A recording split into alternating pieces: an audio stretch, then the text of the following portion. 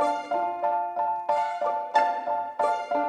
and welcome to Taxing Matters, your one-stop audio shop for all things tax, brought to you by RPC. My name is Alice Kemp, and I will be your guide as we explore the sometimes hostile and ever-changing landscape that is the world of tax law and tax disputes. Taxing Matters brings you a fortnightly roadmap to guide you and your business through this labyrinth. In case any of you missed any crucial information, or just want some bedtime reading, there is a full transcript of this and indeed every episode of Taxing Matters on our website at www.rpc.co.uk/Taxing Matters. Today, taking us through the Common Reporting Standard, or CRS, and how HMRC are using the information to look at various tax issues is Dawn Register. Dawn is a partner and head of tax dispute resolution at BDO, the accountancy firm, where she helps clients to resolve all manner of knotty issues in tax disputes. Dawn is a previous winner of the prestigious New Partner of the Year award at the British Accountancy Awards. She's a regular commenter on all things UK personal tax and cross-border, and a self-described reluctant baker, where she helps to fuel the staff of her local hospital with industrial quantities of baked goods. Dawn, welcome to Taxing Matters. Great to see you, Alice. Thank you. So what is the Common Reporting Standard and how did it come about? So yes, this is something that people may remember because it was talked about way back when. It was first introduced in 2014, and actually the first data exchange was quite a few years ago, back in 2017. But like a lot of things in tax, there's consultations, there's legislation, there's debate, and we only then see it in practice 4, 5, 6 years down the road. And of course, that's what's happening now in 2020 and 2021. So it is an international scale of data exchange. And it's driven by the OECD, and many countries, including the UK, are signed up to that.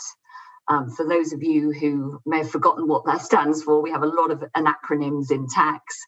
That is the Organisation for Economic Cooperation and Development. So most countries, certainly that want to be seen as a cooperative, clean, I guess, in colloquial language, tax authority, want to and do sign up to the OECD standards.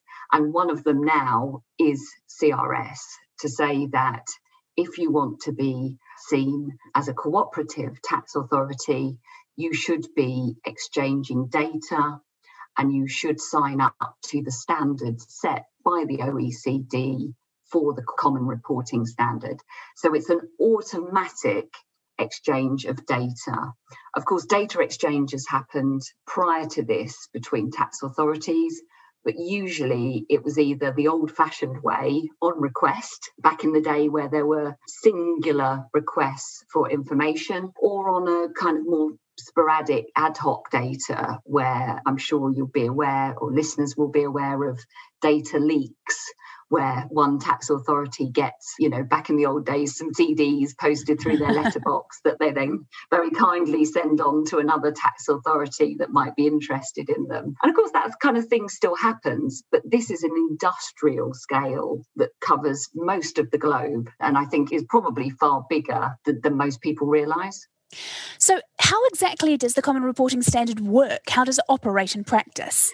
So the principle of it is that you have to identify, or businesses need to identify, whether they are a financial institution, so an FI for the purposes of the Common Reporting Standard.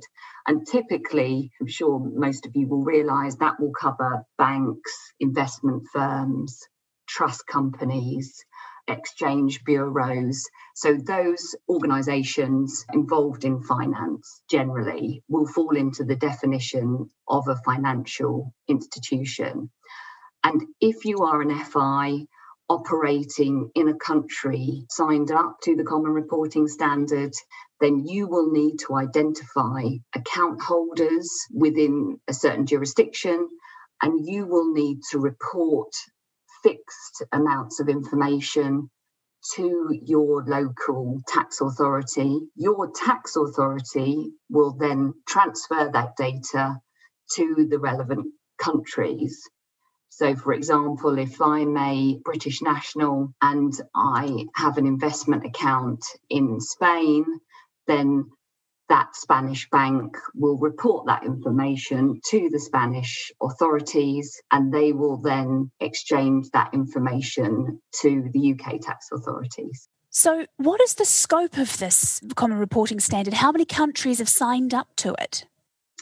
Well, it's increasing year by year, but the big change happened in 2019, where we got up to 97 countries around the world. And as at current counting, it's up to 105 in 2021. So we have 105 countries annually collecting the data and then looking at all the relevant countries. So if you're a national of that country, if you're a resident of that country, if you clearly have an address in that country, so you may just own property, they will send the data to your tax authority. So again, giving an example, if you're a British national, but you have assets in 3 or 4 countries around the world, it's likely that that data will now be given to HM Revenue and Customs as part of the CRS exchange. So what kind of information does it cover? What is being sent? So interesting, because that's probably one of the most common questions I get from clients who start to get really nervous. I mean, certainly it's your name. It's the name of the financial institution where you have an account or an asset. It will be the type of asset. I mean, I've had examples in practice where people have had their pension fund in another jurisdiction. And obviously it does identify that it's a pension fund, maybe a bank account, maybe a crypto asset, just to get it into the modern world. And also an identifying number. So there will be bank account number or some form of identification locally. It will give a balance of the account or the value or the cash value or whatever is listed as the value of the asset, which if you think about some jurisdictions where you don't report worldwide assets, that may be the first time a tax authority becomes aware of, if you like, how wealthy you actually are when they can see the collection of the value of your assets. And then also there will be some reporting of income or dividends received or the value of proceeds if it was linked to a sale. And again, even if, for example, this has caused some concern, I know, for beneficiaries of trusts, where even if you've never received a distribution, the value of that trust is reported under CRS. So it may be that actually you've received no value or money or cash, if you like, from that asset, but it obviously may be very valuable, and that information is sent to the tax authorities.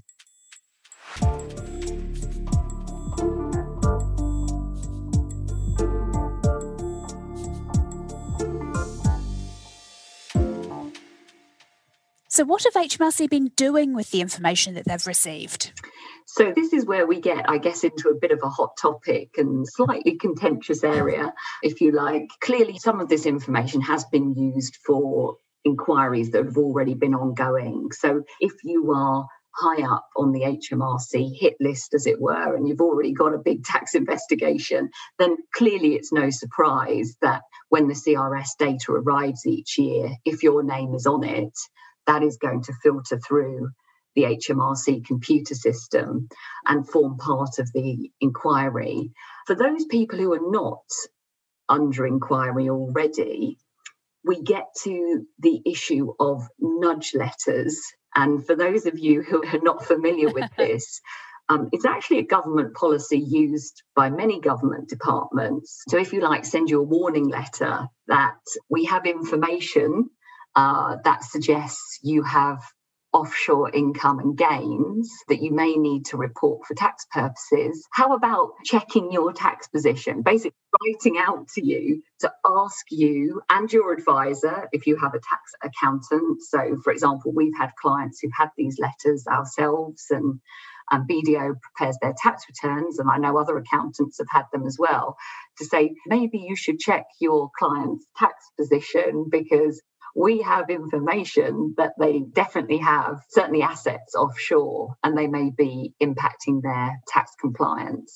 So this nudge approach is, if you like, putting all the work and the responsibility onto the taxpayer and the accountant. And why I say it's slightly contentious is that some of those letters have actually resulted in no problem whatsoever. So a kind of so what question mark. And to give you an example, Alice, a lot of people clearly have holiday homes in other countries. And just because you have a holiday home doesn't mean that generates any tax reporting obligations, doesn't produce any income, you don't rent it out, you haven't sold it, you haven't generated any capital gain. Yet it will be reported under CRS, and you may end up with an often scary nudge letter from HMRC saying, in bold letters underlined, check your tax position. We have information. So in that kind of example, I think it does cause quite a lot of upset and angst for people. And you could argue additional work where there actually is no tax problem at all.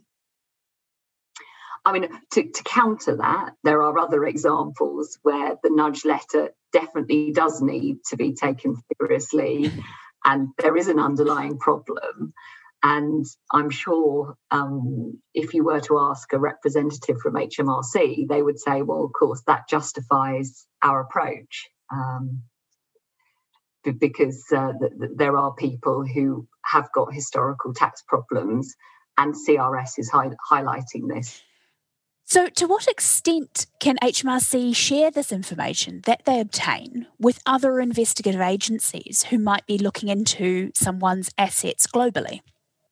Well, they certainly can share that information. I mean, part of the OECD structure and network of signing up to CRS is that a country is saying this information can be transferred automatically without the individual's consent, without the individual's knowledge. The financial institution has to legally transfer that information as part of the structure of signing up to CRS. Is it then used by other government agencies? I'm sure it is. It's not something I'm involved in myself, but certainly we see government data flowing into HMRC that's then used for tax purposes.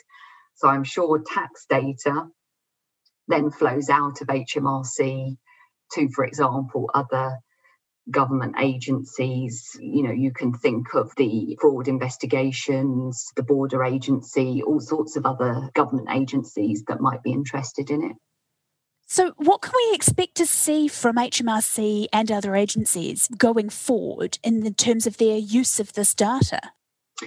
I think it will increase. The biggest exchange happened last year for HMRC. So each year, the amount of data, the number of individuals covered by this increased. And the big step up was last year, where HMRC says it received 84 million details of bank accounts. Wow. And it covered 1 in 10 individuals in the UK, which is pretty staggering, actually. Wow.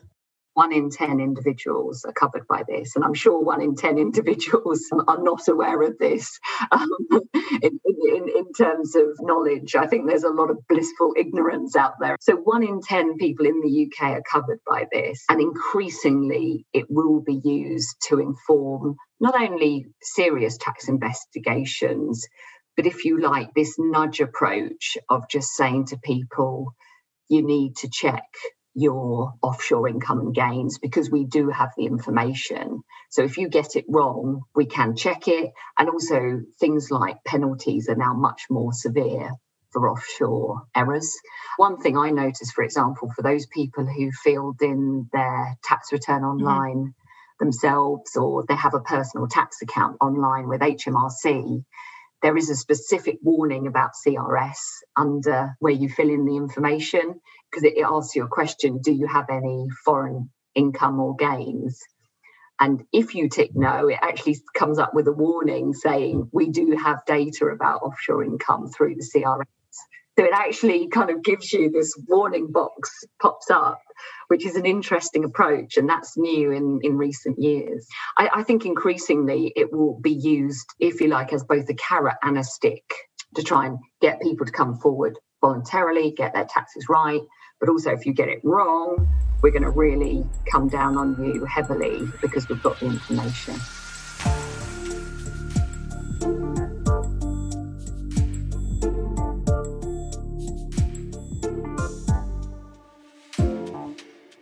So how is this informing the approach that HMRC has taken of what we might have regarded traditionally as tax havens?